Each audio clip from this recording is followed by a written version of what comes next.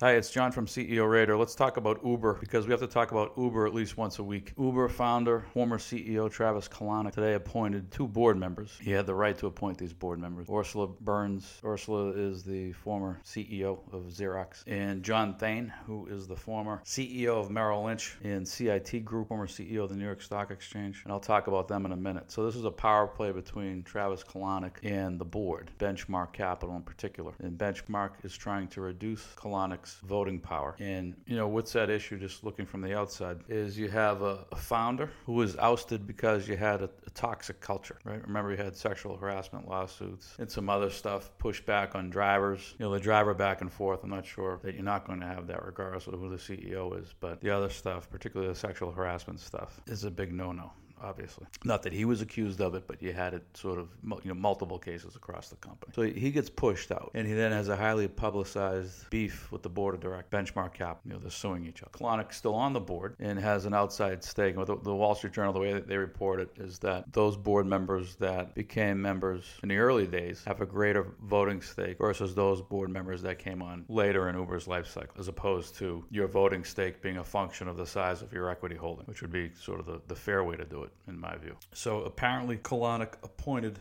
Burns and Thain without the board's knowledge. Supposedly was at least not supposedly, but this was a surprise to Uber. They put a statement out as such. And new Uber CEO Dara Khosrowshahi, surprise to him. So I don't know Dara, I don't know Travis, but this is what happens when you take a high-profile job at a company that has a lot of hair on it. So Uber made Dara whole in terms of the stock options he left behind at Expedia. And I'm not sure exactly what else they paid him. I haven't read the filing yet, to the extent there's been any filing that's gone public. Uber's not a public company, so I don't think the details have yet come out around his full compensation and the terms, investing, and so on and so forth. But I'm sure they threw in something extra, right? Obviously over and above what his Expedia options were worth. And it's a high-profile opportunity in terms of, you fix this, you could pretty much have any job you want. But you're going into a situation where you have a beef on the board, and the board has the beef with the former CEO, the guy you're replacing, who's still on the board and has an outsized voting stake. So now you're at odds with him, Dara and Travis. So I wonder how long that's going to last. I wonder how long Dara stays on. I wonder what his guaranteed package was if he ends up walking. So this thing's going to come to a head, and from my perspective, the best situation would be for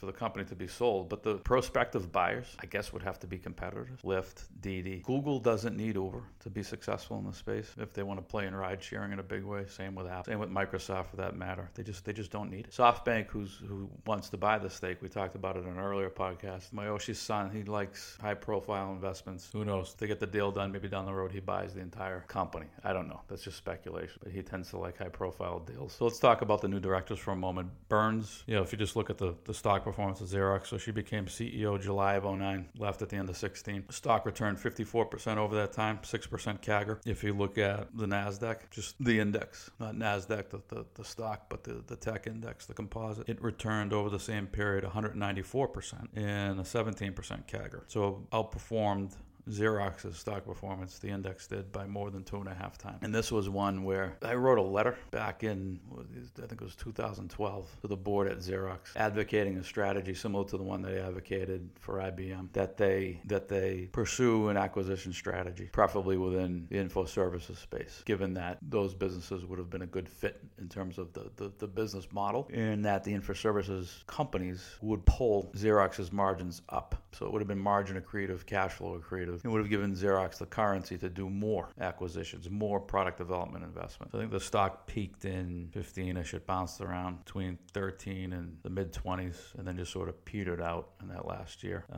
But Xerox, I think, was just a great missed opportunity. It's more about the opportunity cost with that company. So I just don't think Burns is much of an operator. I certainly don't think she understands technology.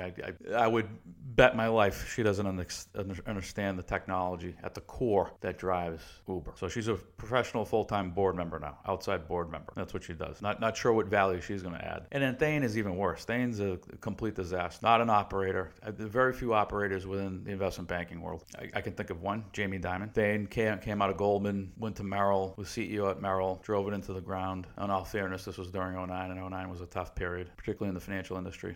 The downturn in 2009 was largely one that was a credit crunch driven downturn. So Thain drove Merrill into Bank of America's arms, closed the deal. Pardon my French, but Bank of America's due diligence was shitty, and they found losses post-deal. And Ken Lewis, who's not much of a former CEO of Bank of America, who's not much of an operator either, fired Thane. Thane landed at CIT Group, and I just not a big fan of the investment banking CEOs in general. So anyway, I'm not a fan of Burns, and I'm certainly not a fan of John Thane. And those are the two board members that apparently were friendly to Kalanick's point of view. They want the job, they want the capital, is how I view it. That's why they're falling in line behind Kalanick. And he's not nominating them because they're going to add value in an operational way, in a strategic way. That's a joke, if that's the story he spins. So in this saga, I'm with Benchmark, and they need to bring this thing to a head. And if Dara leaves in the next year, or as soon as he starts to vest something or work some deal out, but I wouldn't be surprised if his tenure's a short one. This company is a disaster. See everybody. Have a great weekend.